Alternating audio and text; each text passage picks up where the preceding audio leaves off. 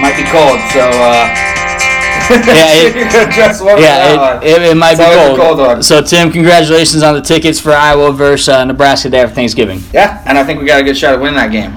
We'll talk about the next two. We'll talk about the next two games because we have a lot to say about that, and of course we're going to talk about offense, defense. One other thing I want to talk about real quick, something we posted on our page yesterday, and actually previously in the week, was a contest and a fan vote for Kelly Healy, who is a local tattoo artist here in Omaha, and she is hoping to get voted on to be on the Inked magazine cover. For those of you that don't have tattoos, you might know nothing about that, but obviously I do. But she's a local tattoo artist, so we thought she asked us to share the information on the page to hopefully get some more fan votes, and so that's why you saw that on our page in the first place. Being from Nebraska and being a Husker fan, and she's a fan of our page as well, and so we wanted to make sure we showed the love and get the information out there. So I was actually very excited to be a part of that and be able to help her out and get the fan votes, and a couple days left to still vote, so be sure to get your votes out there. The only thing I wanted to comment on is just the people that decided to essentially spew hate and be what I like to call keyboard warriors out there and think they're doing good for themselves and for others, and really taking shots at her. I really thought that was a low blow. A lot of people calling her a slut and just really demeaning her on social media. To me, that's one of the biggest problems with the world right now in 2018 is people that sit on your high pedestal and think that you're better than everyone else. You can go out there and call somebody a slut or indecent human being just by the way they look, the way they dress, and that's fine if you don't like the picture or don't like what she does for a living, don't like her tattoos, but for God's sakes, keep scrolling or leave. We lost like 35, 40 people on our page yesterday because of the picture, and if that's how you really feel, I don't want you following the page anyways. So you don't know the person. Yeah, so you don't goodbye. Really say anything. Anyway. So best of luck to her. We'll keep voting, and then hopefully we don't see any more derogatory comments. If we do, we're just going to delete them, and then you might just get blocked anyways. So just leave if you don't like it. Another thing we want to mention before tomorrow is Happy Veterans Day to everyone who served in the past, who continues to serve, and plans on serving in the future, serving our country. We definitely appreciate and have a lot of gratitude for what you do. We have a grandparent, great uncles. I have an uncle who also served. So we have friends, family. So thank you for all that you've done for the country, and we'll continue to do in the future. All right, so let's get into it. So the Huskers, we take on Illinois. After seeing them play the previous week, I kind of had a feeling that not only were they going to run the ball quite a bit on us, they were going to be successful running the ball on us, and it might be a high-scoring game. All right, I mean, my prediction was 51-34, which is not too far off. No, not too far. I knew we were going to be able to score points. That's what everybody, Maryland scored 60-some points a couple weeks ago. And, we knew we were going to be able to get a lot of yards on them. Yeah. I did believe that they were going to be able to score on us, and they did. Yeah. It is what it is. We can break things down a little bit more into that. Yeah. But great start. Came out, scored in, 3-4 plays. Yep. Scored in like a minute. Or 2 minutes, and the next drive we scored in a minute. We scored on back-to-back drives, which we haven't done all year. That's true. And that's one thing that I've noticed over the course of the season is when we have scored on our first drive, which took us a few games to do so, we score on the first drive, and then from there we stall out on the second drive, stall on the third drive, and we start getting those punts in there, and we don't continue the process. And that's when the field position game becomes huge. And so that was exciting to actually see us score back-to-back drives. And it was good because Illinois wasn't going to stop scoring. So McKenny asked about Zigbo. So let's talk about Zigbo real quick. So he had 162 yards rushing on 11 carries and 3 TDs. A 60-yard rushing TD and a 66-yard rushing TD. 2 longest of his career. And, I mean, that was incredible. Agreed. And I saw on Twitter earlier, someone posted, I can't believe everyone's so shocked about Zigbo and what he's been able to do this year. Well, man, we haven't seen him for 3 years. Well, and we've seen him. But they've been hiding him. We've seen him every year. I think going into last year, it was his job to take going in. and then no one stepped up. It was Trey Bryant, Ozigbo, and Wilbon, and no one really stepped up to take that lead role. So they said they were all number one. Mm-hmm. Well, then first game we realized Trey Bryant was number one. I really thought Ozigbo would step up in that spot, and he didn't. That's okay. Frost came in and changed his mind real quick. He definitely could be a guy that you could have thought maybe would have transferred. Yeah. Maybe not, but either that or just kind of fallen into kind of a Mikel Wilbon. Yeah. And he decided he was going to lose 15, 20 pounds, and he's a lot faster. He's still got that power to break through, and he's got the speed. Oh, absolutely. It's great. So I love him. I think his draft prospect. I mean, right now he's building his draft potential right now, and if someone is not looking at him yesterday, you were telling me he's like number 55 or something as on running back draft potential. To me, I think that's there's no possible way he's that. He's not even you said. He's not even the 55th running back in college football. Yeah, out of college football, he's graded above a lot of different running backs. I mean, he's been better than not even just stat wise. Well, yeah, he's been better than the J.K. Dobbins and the Mike Weber, who I thought coming into the season both had a chance at a Heisman race, and their offensive line proved me wrong. But I think there's a lot of good running backs out there. But I mean, he's definitely to me top 5 in the country probably right now. Top 5, top 10. The way he's been going. And you can talk about the teams we played, but that doesn't matter. And you can look at stats. I mean, Jonathan Taylor for Wisconsin has like 600 more yards than he does. But when it comes down to it... But they run 90% of the time. That's what I was going to say. Yeah. So he's 42 yards away from 1,000. I hope he gets it this weekend. Yeah. Really pushing for him. And that, too, I think will help him. I think we're going to be seeing him play on Sundays. Absolutely. Yeah, I mean, I think someone's looking at him right now. I guarantee there's scouts looking at him and saying this guy can play for us. Whether he's a first down back or a goal line back, he can play. The thing about him is that I think the scouts are probably loving, or coaches would love, is, this is his third coach that he's had in college. Mm-hmm. And he has been able, especially this year, was able to adapt into a starting role. Yeah.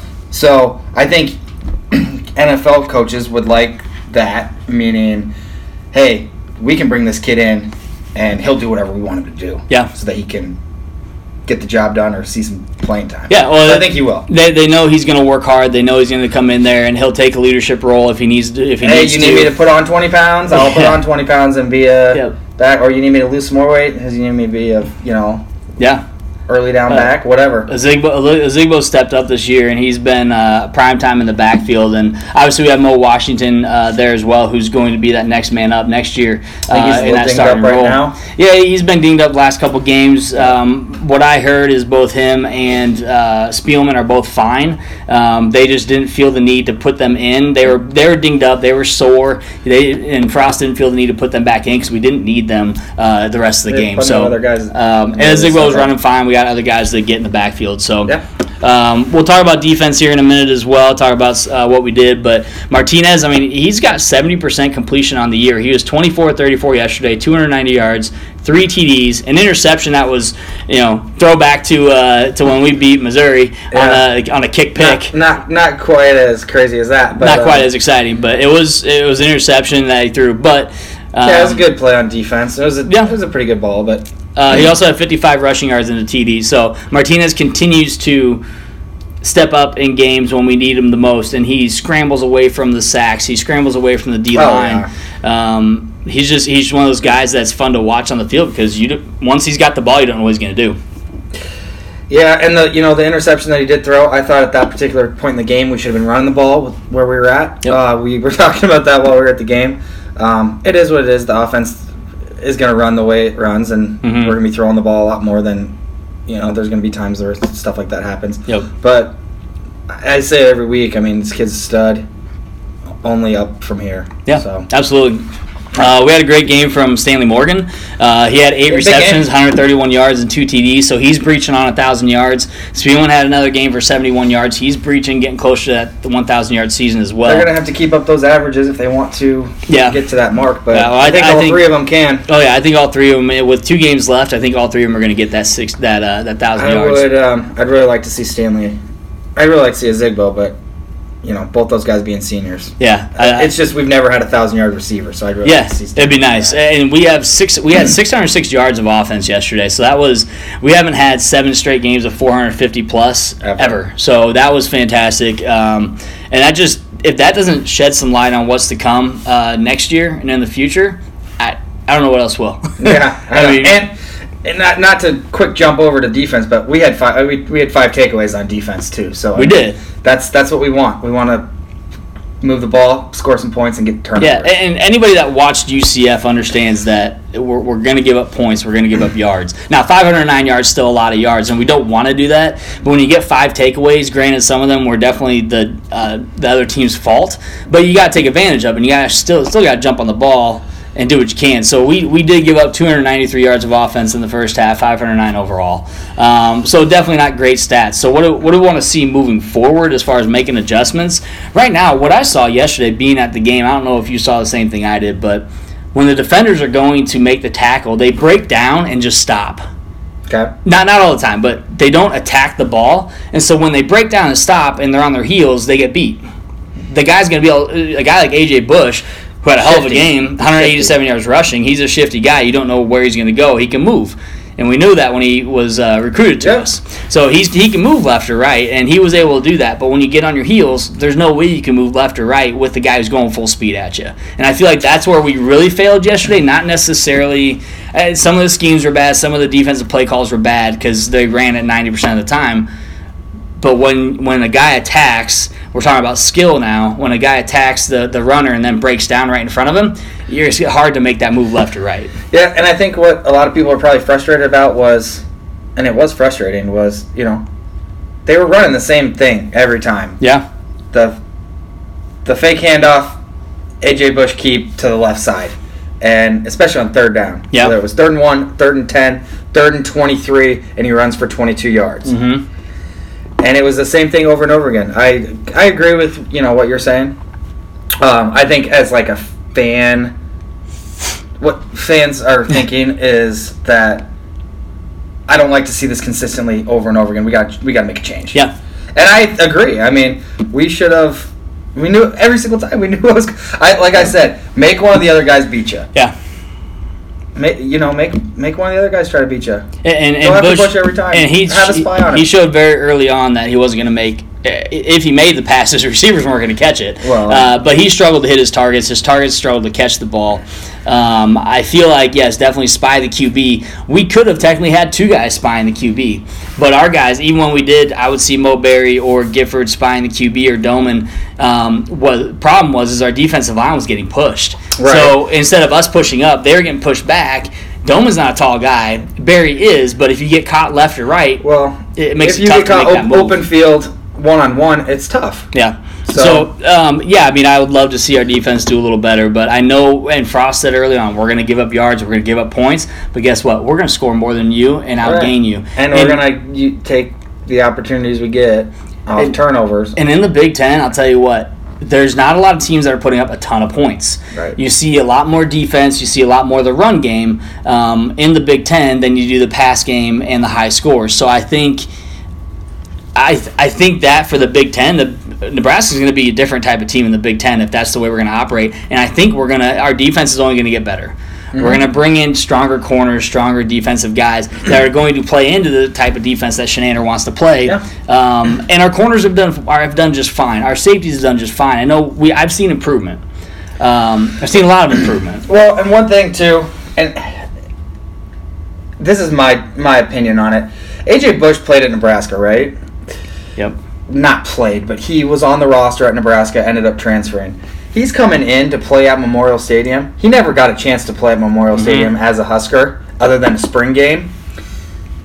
I mean, he wanted to tear it up. Oh, yeah. And he did in that first half. He had 3 rushing touchdowns, their first 3 touchdowns, yep. And he was showboating a little bit. Don't blame him. He was excited. If that's a kid that didn't play at Nebraska, I mean, is he looking that good in the first half? I don't think so. Yeah. But Yeah, I think, listen, he's a good runner, and he certainly is. That last week was a breakout game for him. He's had a couple of games this year, and then he had a good game against Nebraska. But that second half was a tale of two different quarterbacks, where really, until the late fourth quarter, we weren't giving him much, and we were able to kind of start to break away. To me, I still think we could have won that game 54-21. But we gave up a couple late TDs. Yeah, and probably shouldn't have, but we probably could have scored another touchdown or two. Yeah. You bring Bunch in, and he has a nice run and fumbles. Yep. Whatever. The game was in hand at that point. Yep. You only got to win by 1 point. Yeah, and I heard on the radio on the way back, someone was talking about, Nebraska's not used to giving up this type of yards on defense. We're not used to that. That's not our defensive history. But I think people are going to have to get away from that and understand and once again trust that process and what Frost and his staff are doing. No, we don't want to give up 500 yards offense a game. No, absolutely not. But understand that we're going to give up maybe more yards than we're used to doing, and we're going to get more points. This is first year.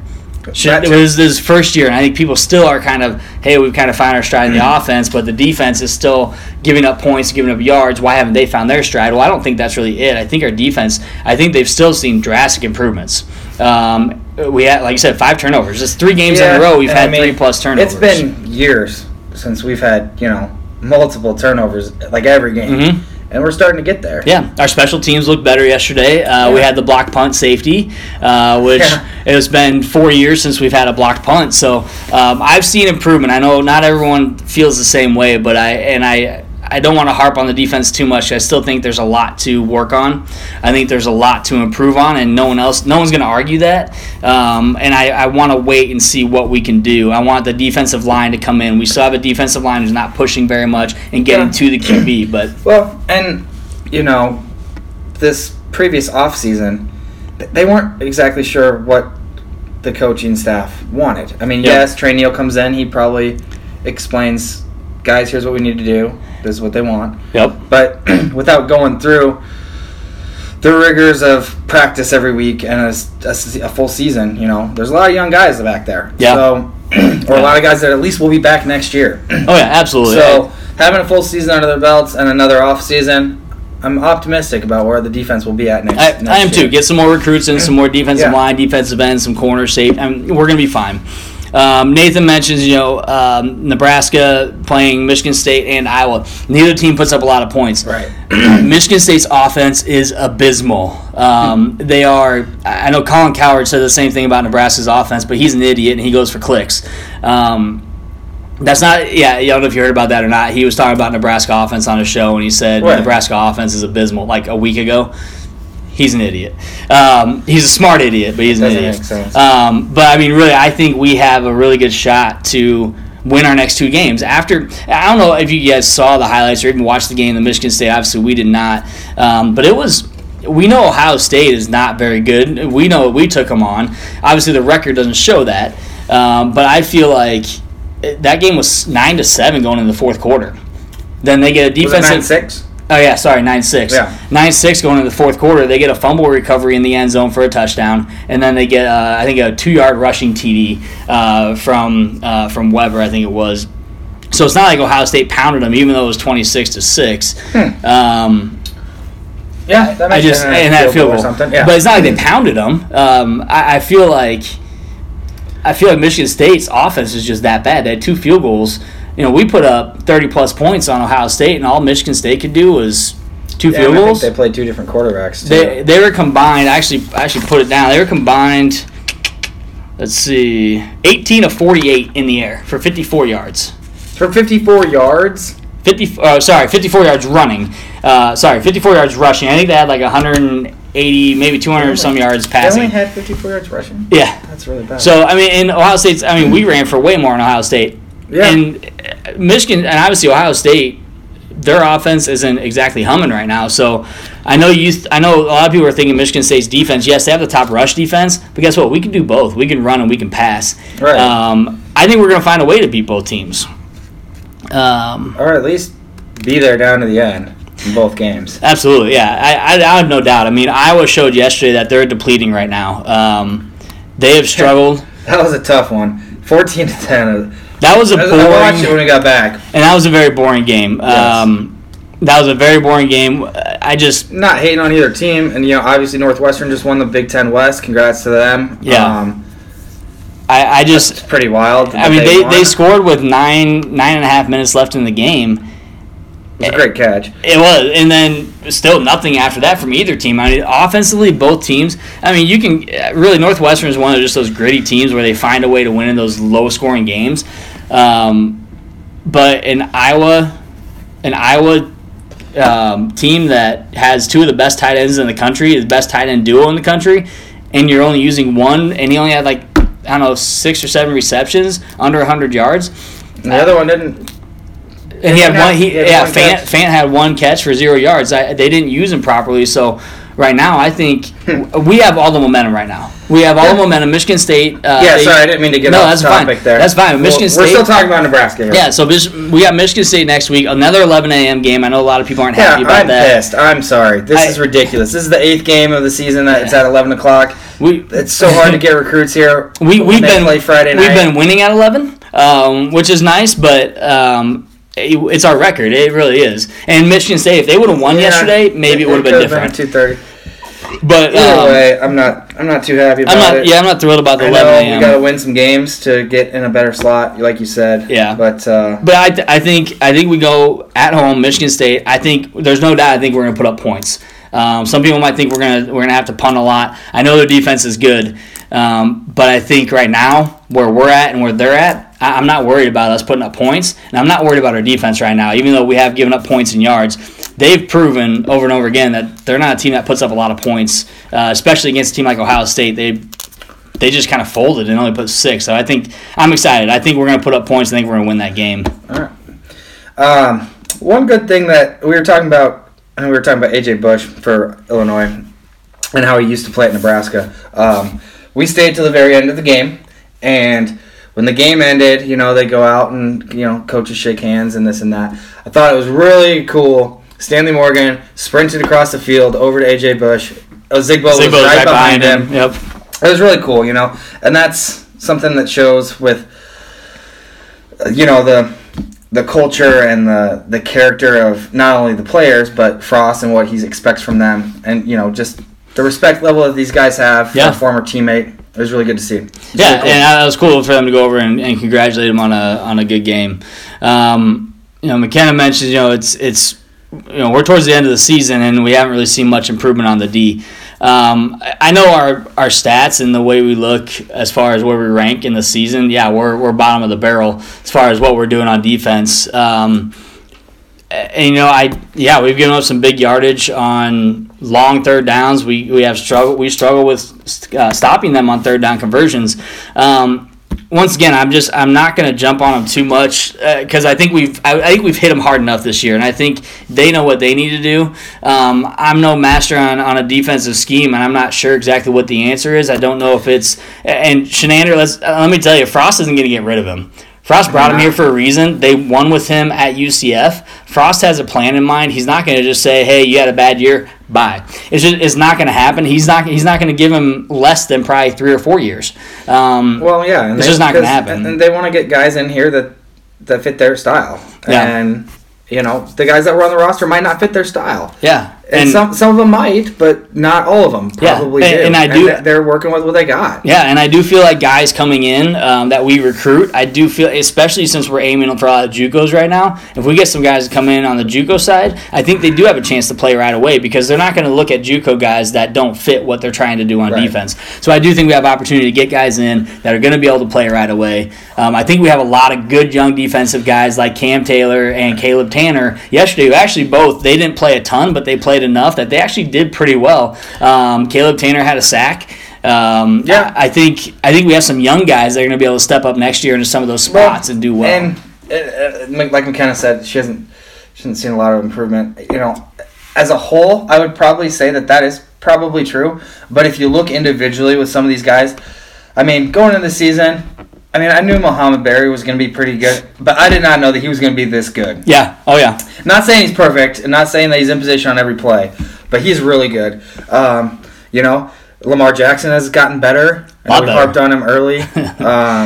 DiCaprio Boodle, guys. Aaron Williams. Yeah, I mean, individually, these guys have gotten better, which I think will eventually lead to more success as a group. Yeah, and I think you look at guys yesterday, like Stilley had a pretty good game. Yeah. And you can say all you want about Illinois, but we saw the speed that they have, and we had to... I listened to a lot of different things. Everyone was saying, Illinois can run the ball. Yeah. They might not be a great team, and they might give up a lot of points. That's why they're going to lose games, but they can run the ball. Yep. And they can. They could. They did. Yeah, and it's one of those things where, once again, I don't want to harp on them too much just because it is year one. We got to give them time to build it. Just like the offense just turned it around a lot faster because we have a dynamic and awesome freshman quarterback that's doing something that a lot of freshmen can't do their first year, even after sitting a year. I'd be a little bit more concerned if they had beaten us 54-35. Yep. Yeah, and we are seeing a lot of teams across the country, teams like Florida State and Louisville, that they plain old just are not getting better. Yeah, they have gotten worse, if anything else. Yeah. And you feel for those kids at Florida State. They were recruited by Jimbo Fisher. Yeah. And then he jumped ship. So that program's kind of in shambles right now. Absolutely. They've gotten blown out by a lot of teams this year. Yeah. Oh yeah. And even UCLA struggled to start. So we talked about it earlier in the season, just the rough start that new coaches had. But I think record aside, I think we're in one of the better spots. But even that, we started 0-6, and 3 of those games, 2 of them were clock management. Were really clock management, and then what was it? What was the other game? I don't remember what the other game was. There was Colorado, which was clock management. Yeah. With Northwestern was clock management. That's true. Troy was more of a. We didn't have. We had 20 penalties. A lot of penalties.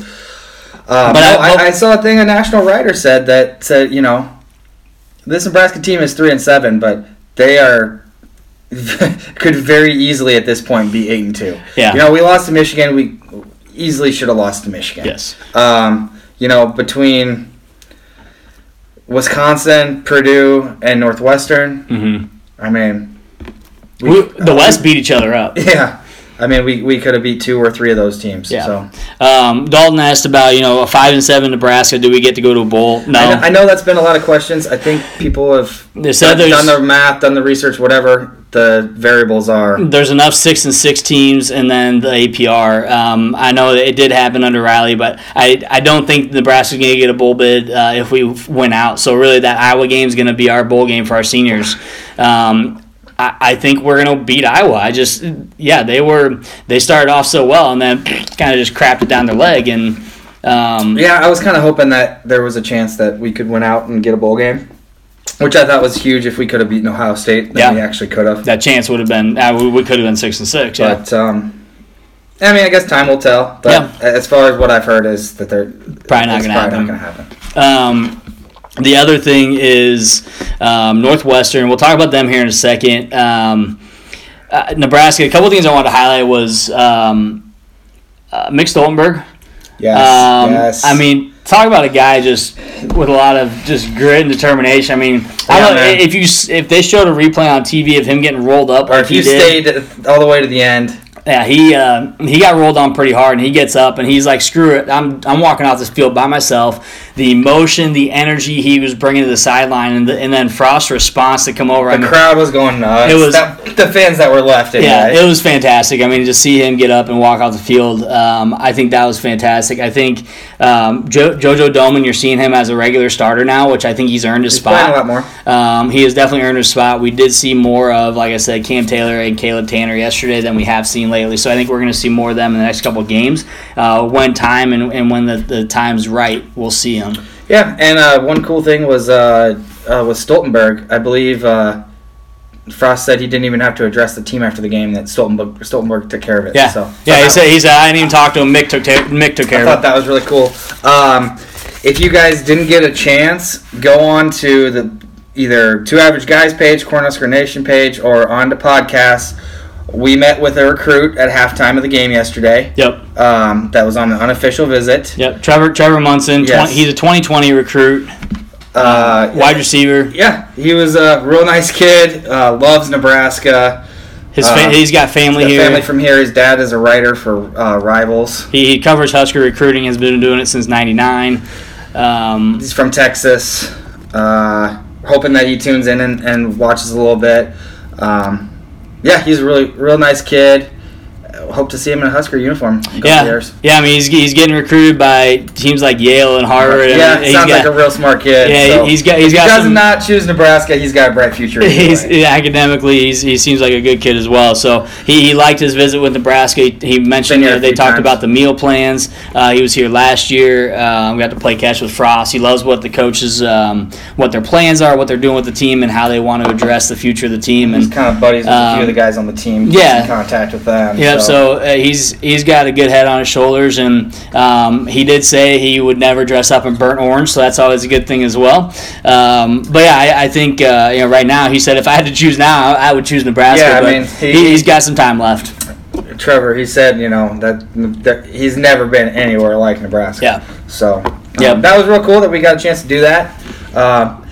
It would have been kind of fun if we could have figured out a way to do that in a video, but I think it would have been kind of tough. Plus, the band was right by it. Yeah, the band came by, yeah. But in video, it would have been tough just because of the signal, and we could have shot a video and posted, but that's all right. I didn't even think about that. It was nice being able to talk. It probably would have been really crappy. Yeah.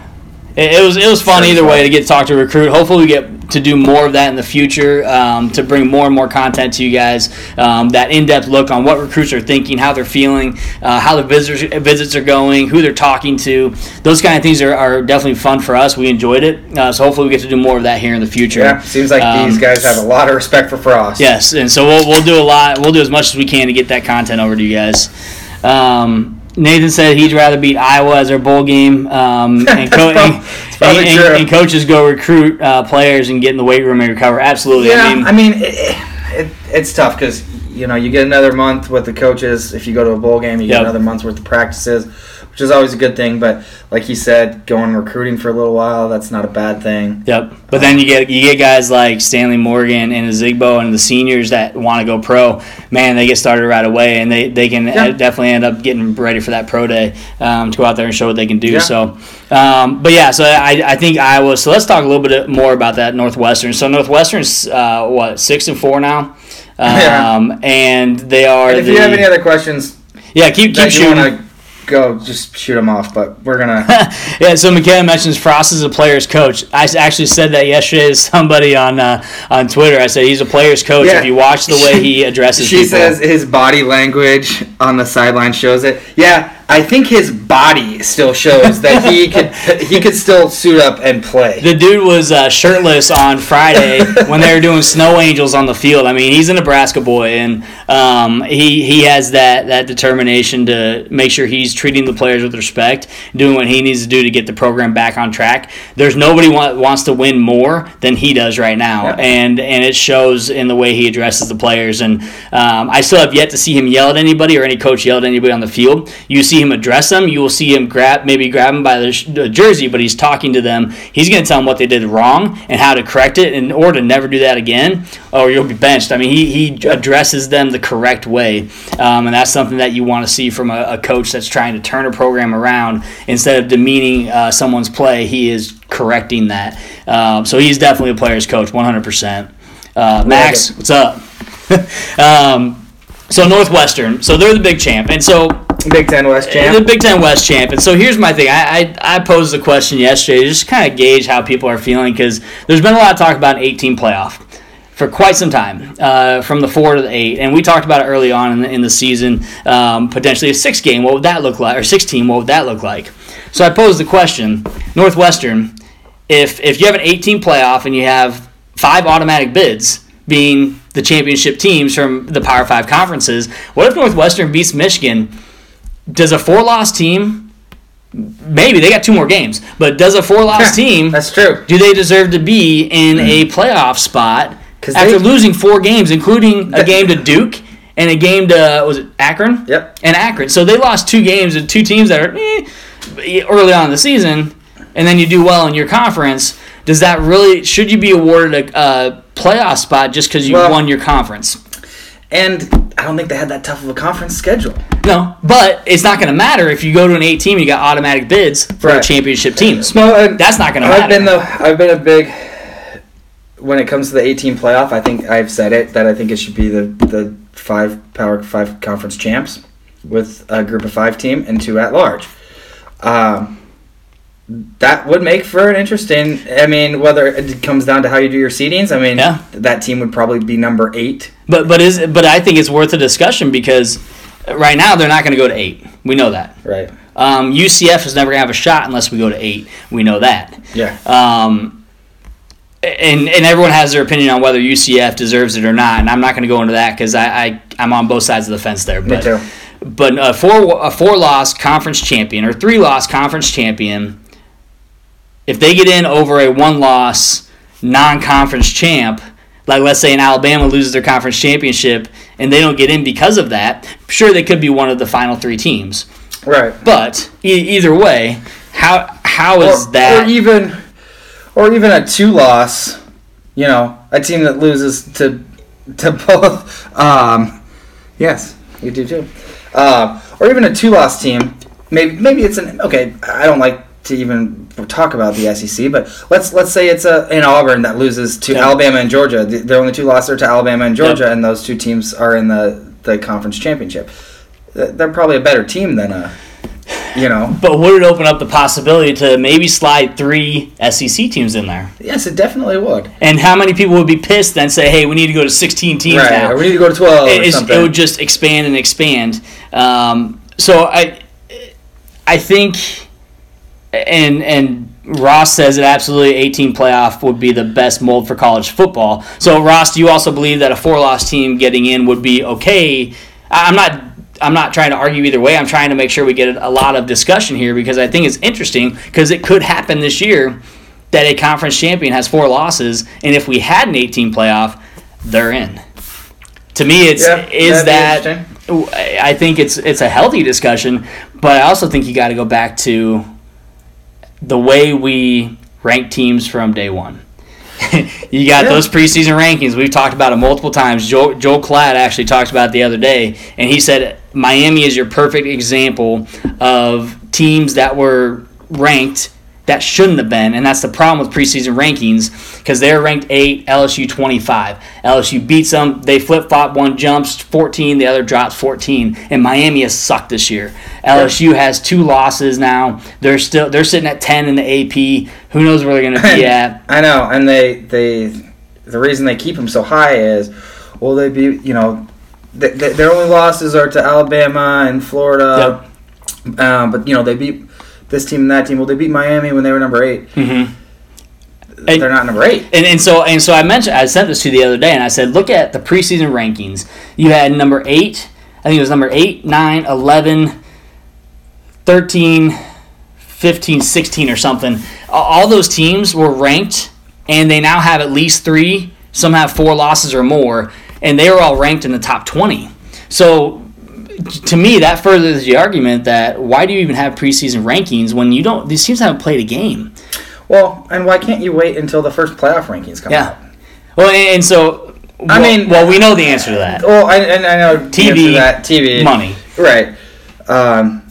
But especially when you're going to come out with the first rankings and you're still going to put a 1-loss LSU over an undefeated Notre Dame. Yeah. Why do you have rankings at all to begin with? Exactly. And I think that creates, to me, if you didn't have rankings, I understand it's money. I understand it's TV. You got a 14 against a 16 or a 1 versus 6, a 3 versus 7. Have? Right off the bat, there was like a Notre Dame, Michigan. You had Miami and LSU. You had a lot of rank. Louisville, Alabama was supposed to be a big game, but we all know what happened there. So I think it's never going to happen. I know it's not going to happen, but I would love for it to happen where no rankings. To me, that creates even more discussion to where now we're looking at teams as a whole, not because of their ranking or even because of the conference they're in. You're going to look at a San Diego State. You're going to look at a Utah. They're not even talked about at the beginning of the year. But Utah's having a hell of a year. Or even teams like Fresno State. I know they lost this week. Or Utah State, or some of these teams that are now in the top 15, top 20 in the AP poll. Maybe not quite in the college football playoff poll, But yeah, I mean, a Utah State that has one loss the very first week to Wisconsin or whatever it was. Yeah. You know what I mean? So. Yeah, and so Ross mentions no winner of a Power 5 conference game should be left out. At least.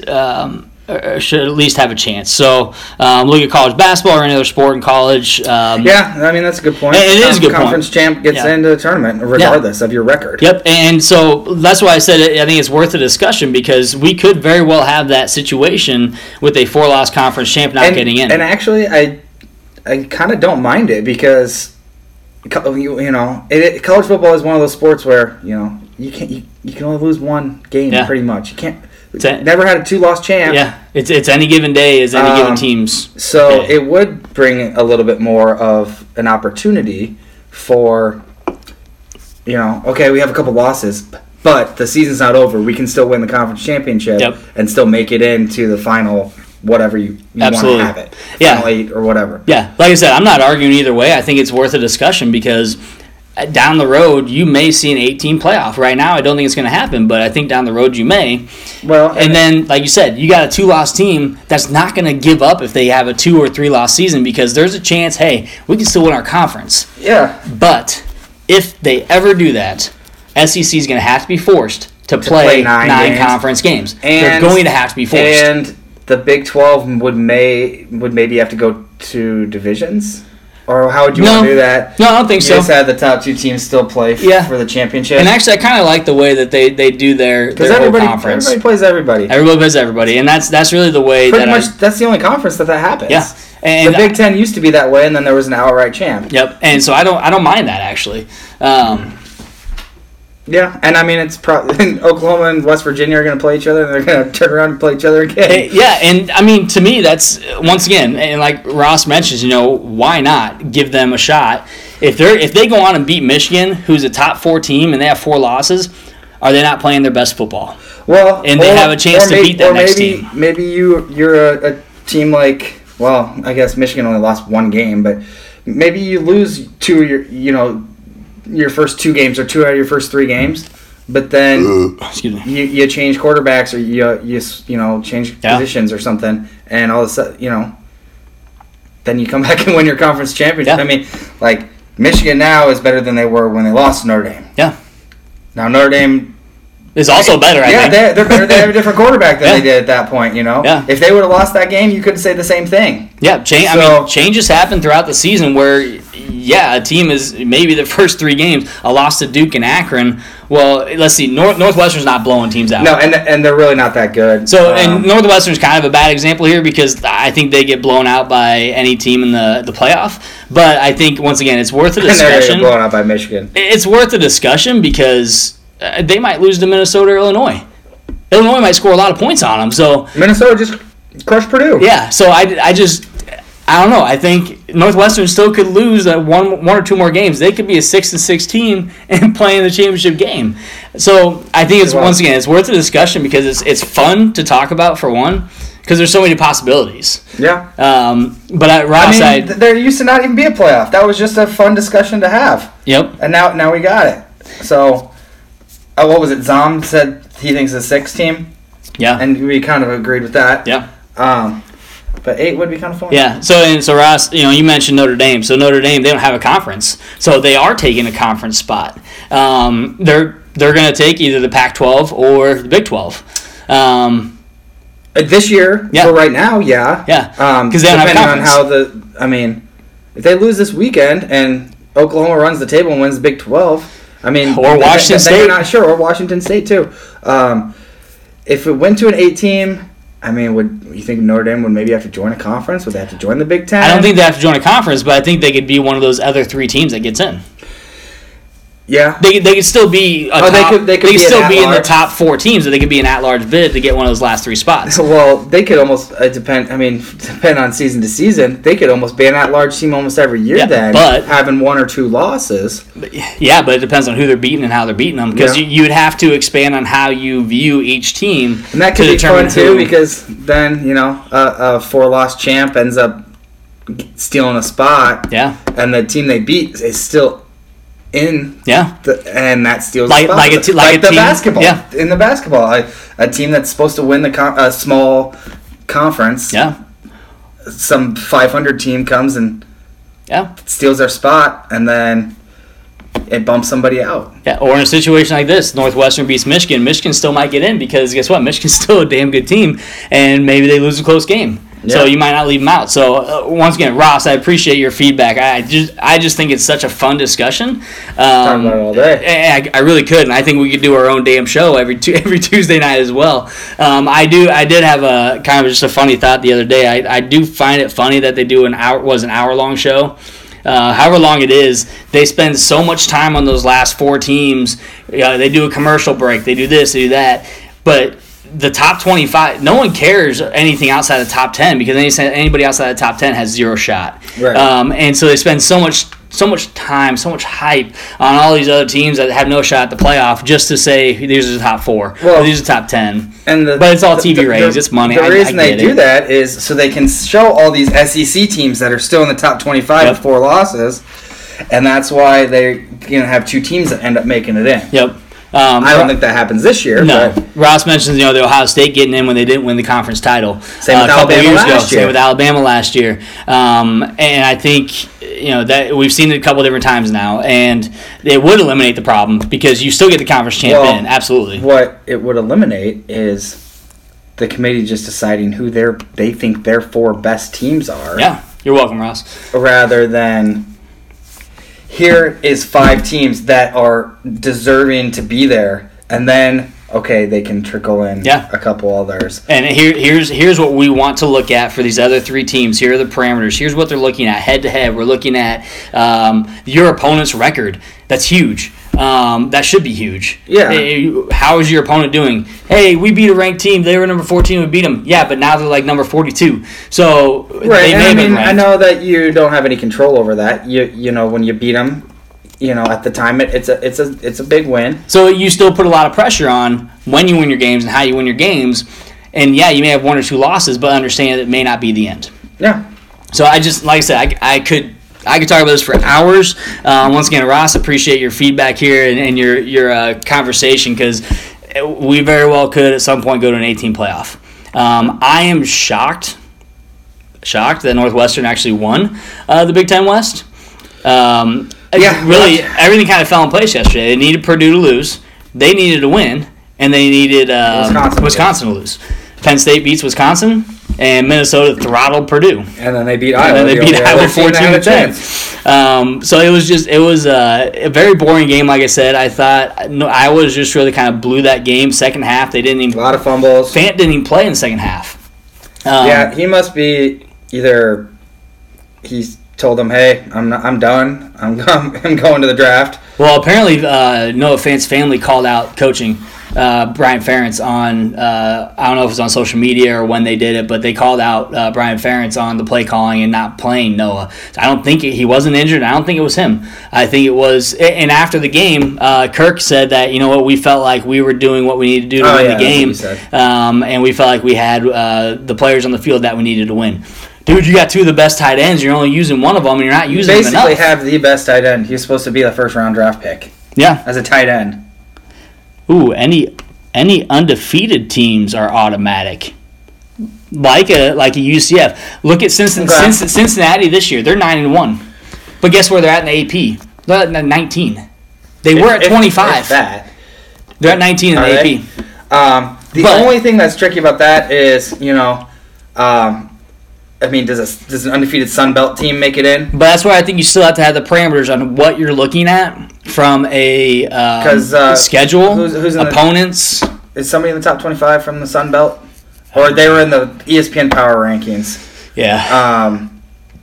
I'm not sure who it was, but they're not undefeated. They're like 9-1 or whatever. Absolutely. A team like Boise State or Fresno State, they're never going to have a chance. Yeah.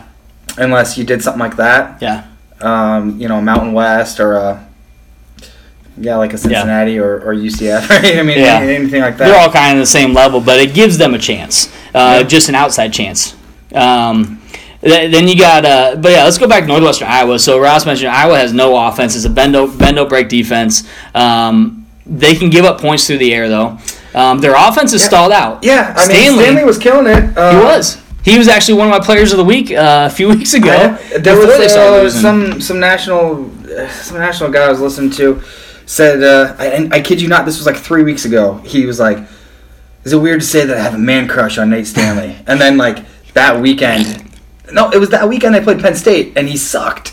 And I was like, oh, I bet that guy's taking his word back right quick. Yeah. And then they followed up with Purdue, and then again against Northwestern. Their offense has gone down. I actually talked to some logical Iowa fans yesterday on social media, and they were really upset about the game because of the misuse of Noah Fant and just the offense has gone so far downhill. They're extremely upset about that. They are worried about Nebraska because we are on the upswing, they are on the downswing, and they're worried about that game. It is going to be basically our bowl game. It will be, and so they're not confident that they're going to beat Nebraska. They're looking forward to the game. And they don't say we are going to beat them, but their confidence is down right now as fans because of what they've seen from Brian Ferentz and the offensive play calling and what they've been able to do. The only upside for them, downside for us, is we have not won a game on the road this year, and we got to go on the road. And It's going to be cold and whatever. But I was a little nervous a little bit that Adrian Martinez he's from California. He's not played in the temps. He looked good yesterday. He did yesterday. I thought that might be a little bit of a concern going in. Yep. But it obviously was not. It was not. So Kirk Ferentz is one of those lifelong coaches. Pat Fitzgerald, lifelong coach at Northwestern. Oh yeah, Scott Frost could end up being a lifelong coach in Nebraska for a very, very long time. Especially Pat Fitzgerald now winning. I mean, it's the first time they've won the Big Ten West. Exactly. Strength of schedule. Ross mentioned strength of schedule should have a lot more weight. Oh, absolutely. But it's not going to, because when you look at the SEC, you got 2-3 teams at the top, and everybody else they may be in the top 25, but they shouldn't be. Right. And they keep ranking them. Kentucky, like I said, is still in the top 20. Florida's up there, and Florida moved up a bunch of spots. Yeah, they moved up like 4 spots. Mississippi State's still in there. In the AP, they're 25. Yeah, so they're still in there. I mean, it's just I think it's gonna be interesting to see if they put them in the playoff rankings. But so McKenna mentioned 18 playoff would give smaller conferences who are left out a chance. Absolutely. So yes, a UCF team, the Boise State of the past. Also, the programs would become less redundant. Yeah, so you're not going to see the same old crap over and over again every year. And what I like about it now is that if we did go to an 8-team, so back in the day when the Boise State was going undefeated in the BCS and they were getting left out of the championship and they were all pissed, they were going in and beating Oklahoma with Adrian Peterson in a BCS bowl game or whatever. Yep. What I like about it now is that, okay, maybe you do put them as the 8 seed, but they have a chance. Yeah. You put UCF, maybe they don't beat Alabama last year, but they beat Auburn, who beat Alabama and Georgia. Yeah. With the 2 teams that were in the championship. Yeah. So, I mean, just right there, you at least see where they're at. Yeah, and so, it does give the smaller schools, and there are a lot of just the reason why there's so the bowl games keep expanding. They just keep adding more and more teams make a bowl game, even though they may not be worthy of it. And so someone from the SEC is going to say, hey, we had this many teams in bowl games. Yeah, but your team was 6-6, and they played in this crap bowl that no one's ever heard of because it's brand new this year. But they do keep adding bowl games. Which great for some teams that get to play one more game, but do you really give a damn if you're 6-6 or 5-7 to get a bowl bid? Some kids might, most probably don't. So there are a lot of meaningless bowl games. I have seen somewhere that said every team should play in a bowl game. You match up 0-12 against 0-12 up to that's just rewarding a team because they get a lot of free crap too, and they get paid trips to these locations. They already get a lot of free crap. So. Yeah, I don't know. Think you have to earn it. Yeah, you earn it. This is not we're going to give you something just because you play football type award. Right. You have to earn your spot into a bowl game. And like McKenna said, there's a lot of bowl games that are just meaningless, but these teams go because they're 6-6 and they're happy about it, and good for them. But it's a consolation trophy for having a shitty season. Well, yes and no. I mean, you have a UCF team a couple years ago that goes 0-12. They turn around the next year and go 6-6. Mm-hmm. I mean, yeah, they deserve to go to the bowl game. Those kids just went from winless to 6-6 in one season. Yeah. Whatever bowl game it is that they're going to, they're pretty excited about it, I'm sure. Absolutely. Yeah, I get it. Yeah, so Nathan mentions, the way that we went on the road against Ohio State, playing at Ohio State, showed that, hey, we're ready to win a road game because we should have won that game.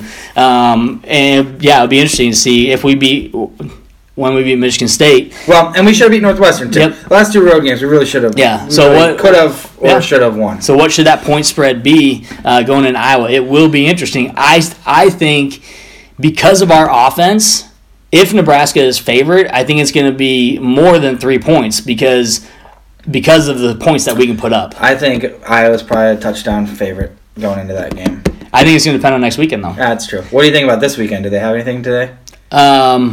I didn't see anything. I haven't looked. Nope.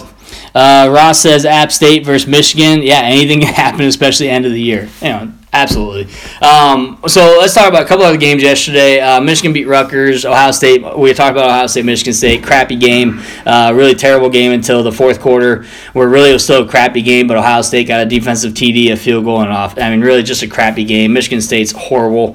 Someone said yesterday Michigan State is probably the worst and most disappointing team in the Big Ten, which is kind of funny. Well, that's probably true because all I heard leading up to the season was, oh, you got the three big dogs, you've got... We did, yes. You got four big dogs in the East. Mm-hmm. You got Ohio State, you got Penn State, you got Michigan and Michigan State. And a lot of them were saying, I think Michigan State's got a real chance, or if not first, they're going to probably finish second. And right now, I'd say you got one big dog against Michigan.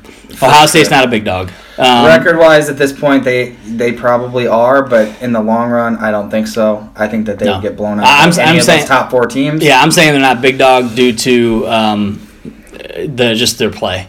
Yeah. They're not a power team right now.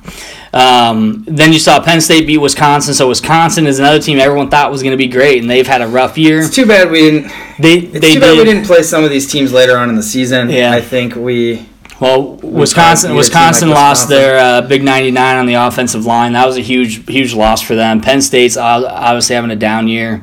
Indiana beat Maryland. Maryland's they've been through so much crap this year. And then Minnesota once again throttled Purdue. That was a shock. So the talk right now is Jeff Brom could be going to Louisville. Is that true? He's a Louisville alum. And so with Petrino out at Louisville, they're like, Jeff Brom's a front runner, and they're going to be gunning for him. If they haven't talked to him already, they probably are. My guess is he's going to be gone, and we're going to be hearing more about that in the next couple weeks. Before the end of the year, I think he'll have a contract. Someone want to leave the Big Ten for an ACC? It's his alma mater, man. I guess that's true. I mean, you're seeing a lot of coaches going to coach. Les Miles might go coach at KU. Yeah, I heard that. I mean, those kind of things happen. And that's not just like a kind of a laughing thing. I think it's... Yeah, I think it's... They're in talks. I think there's a lot going on there. It was just kind of something that popped up, and I was kind of laughing about it, and then I heard that they're in some serious talks there. Yeah. Ross, it does depend on which Michigan State team shows up. You're right. And I've said that more than once. It depends on which team shows up, but I think we see a depleted team right now that they've lost a lot of steam, and we're on the uptake. I think we have a lot of momentum playing at home as well and coming into another home game with a chance to win two more and turn our season around. I expect us to play just as well on offense. But you are right. I don't think we're going to score 54 points like we did this week, but I expect and hope that the defense, steps up a little bit from where they were at yesterday. I think you're going to see a totally different type of team than you had against Illinois. So. Yeah. Yeah, I think that Minnesota winning was Minnesota was definitely a big shock yesterday, beating Purdue in the Big Ten especially. We had a big shootout, Oklahoma State, which it typically is, and they missed an extra point early on. Oklahoma State did. They went for two in the fourth quarter, the remaining seconds of the game, and just a terrible throw by Mason Rudolph. It's not Mason Rudolph. Who's the... Did he graduate? Yeah. Oh, damn. So whoever the quarterback is, terrible throw. But, I mean, the guy was wide open, and he missed him. He threw for like 500 yards in the game. Yeah. He missed him. He was on the run. Oklahoma's still... I heard a lot of... like number 7. I heard a lot of talk after the game. I don't know why Oklahoma State would do this. Why they would go for two. Why they wouldn't go for overtime. Mm-hmm. and I get that. However, well, because they were saying, there was still enough time that Oklahoma could have gone down and kicked a field goal and still won the game. Oklahoma State has nothing to lose this year. Yes, and you know what? They couldn't stop them. So, Yeah. I mean, what, you're going to go to overtime and then they score, and you know what I mean? I mean, neither team can stop either team, I guess. Yeah, but take a shot. Yeah, I liked it. Don't miss your extra point early on, and then you kick an extra point to win the game there. Yeah. So. Yep. And once again, we mentioned Kentucky lost to Tennessee, the second loss in a row. Right. Someone had the balls to say that Tennessee is on the upswing and they're going to be looking really good next year. And I'm like, oh my God, they're going to be in the top 15 next year to start the season. They'll be in the top 25. Yeah, easily. But Tennessee is not on the upswing, and no. Anyways, games next week. So really, it's kind of a crap schedule next week as far as college football as a whole. But here's what we have in the Big Ten. Okay. We got Indiana playing at Michigan. We got Michigan should win that game. Okay. We got Michigan State and Nebraska. We already know that. Obviously, pulling for Nebraska. Penn State at Rutgers. Penn State should win that game. Rutgers started pretty strong against Michigan, actually, until the second quarter when they didn't score anymore. And then you had Iowa at Illinois. I'm betting Illinois on that game. After what we just saw from their offense. At Illinois? Yeah, they can't pass. But man, it's the way they run the ball. I know Iowa can stop the run. It's the way they run the ball and the way they can change things up. They have a two back set. Yeah, and I think one of their running backs is like top 10, top 15 in the country. I think so.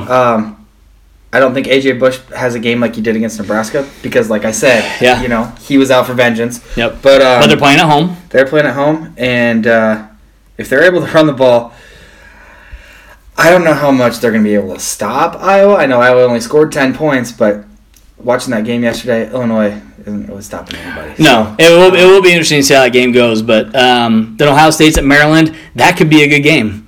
Maryland could beat Ohio State tomorrow. Or next weekend. They're up and down. They score some points. They can.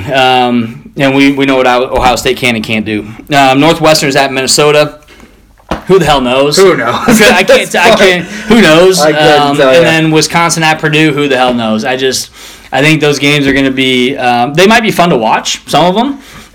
Some of them might be pretty low scoring. Yeah. Boring games. The SEC has their usual Week 12 FCS schedule going next week. So every team. Which is funny because watching football today, watching a game on CBS, CBS pimps out the best SEC game, the best game from the best conference. God. The 2:30 CBS game every week, right? Yeah. God. So I see, and it's Florida, Tennessee. And I'm like, how is that the best game? And man, I saw a commercial for that on Fox. Let me take that back. It was Missouri, Tennessee. Yes. And I'm like, how is it Missouri, Tennessee as the best game? And then I'm like, oh yeah, because they play the Citadel and Savannah State or whoever that. But it's the SEC part of the network that's showing the game. But I did see the only probably game that's conference. Yeah, I did see a preview for that, a commercial for it, and I started laughing. I'm like, man, you're trying to hype up this game like it's going to be fun to watch. But man, Mizzou and Tennessee, woo! Yeah. Hold on to your hats, people. Texas Tech. That was actually a really good game, and Texas scored. I thought Texas Tech might have a shot to win that. I thought they were going to. They did. They kicked it onside. The onside kick.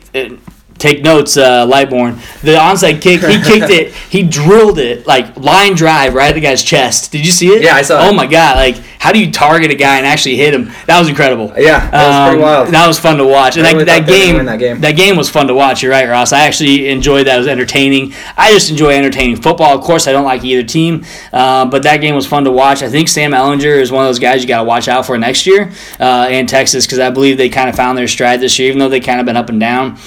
I think they're a team to watch out for next year, unfortunately. And this week, I know you didn't write it down, but Texas Iowa State is this week, which I think could be pretty solid. Yep.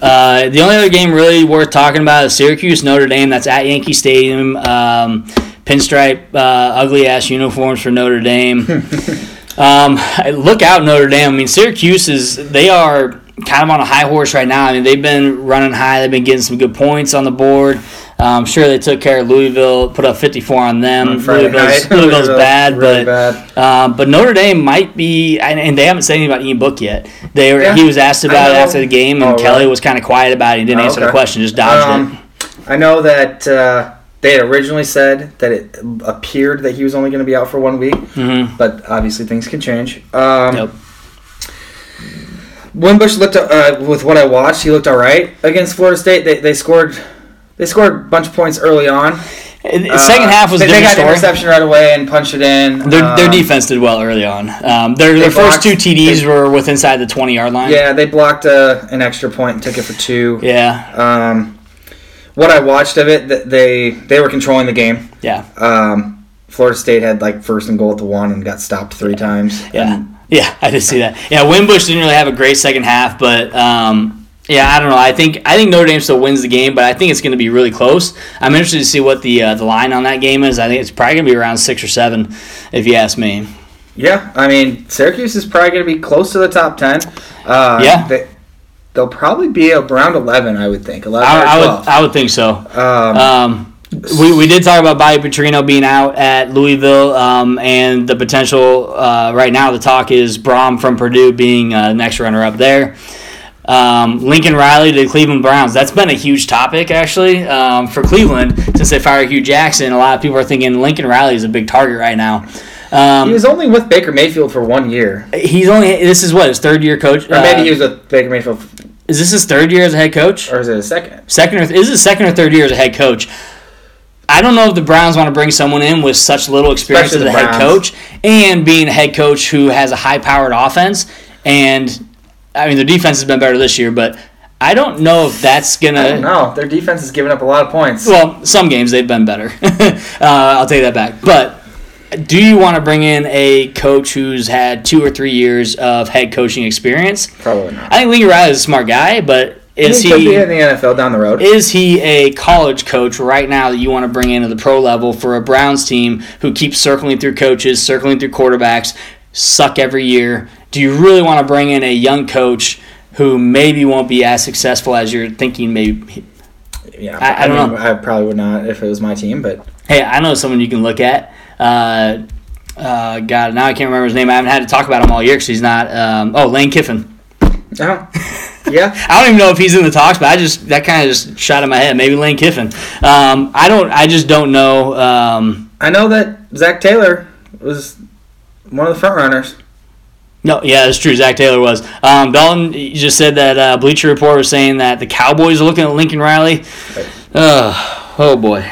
That's my team, just so everyone knows, and I'm all about getting rid of Garrett. I don't know if it's going to happen because I think him and Jerry are really good friends and more than just friends. Something's going on there with that relationship, but Garrett needs to go if you ask me. Yeah, I mean...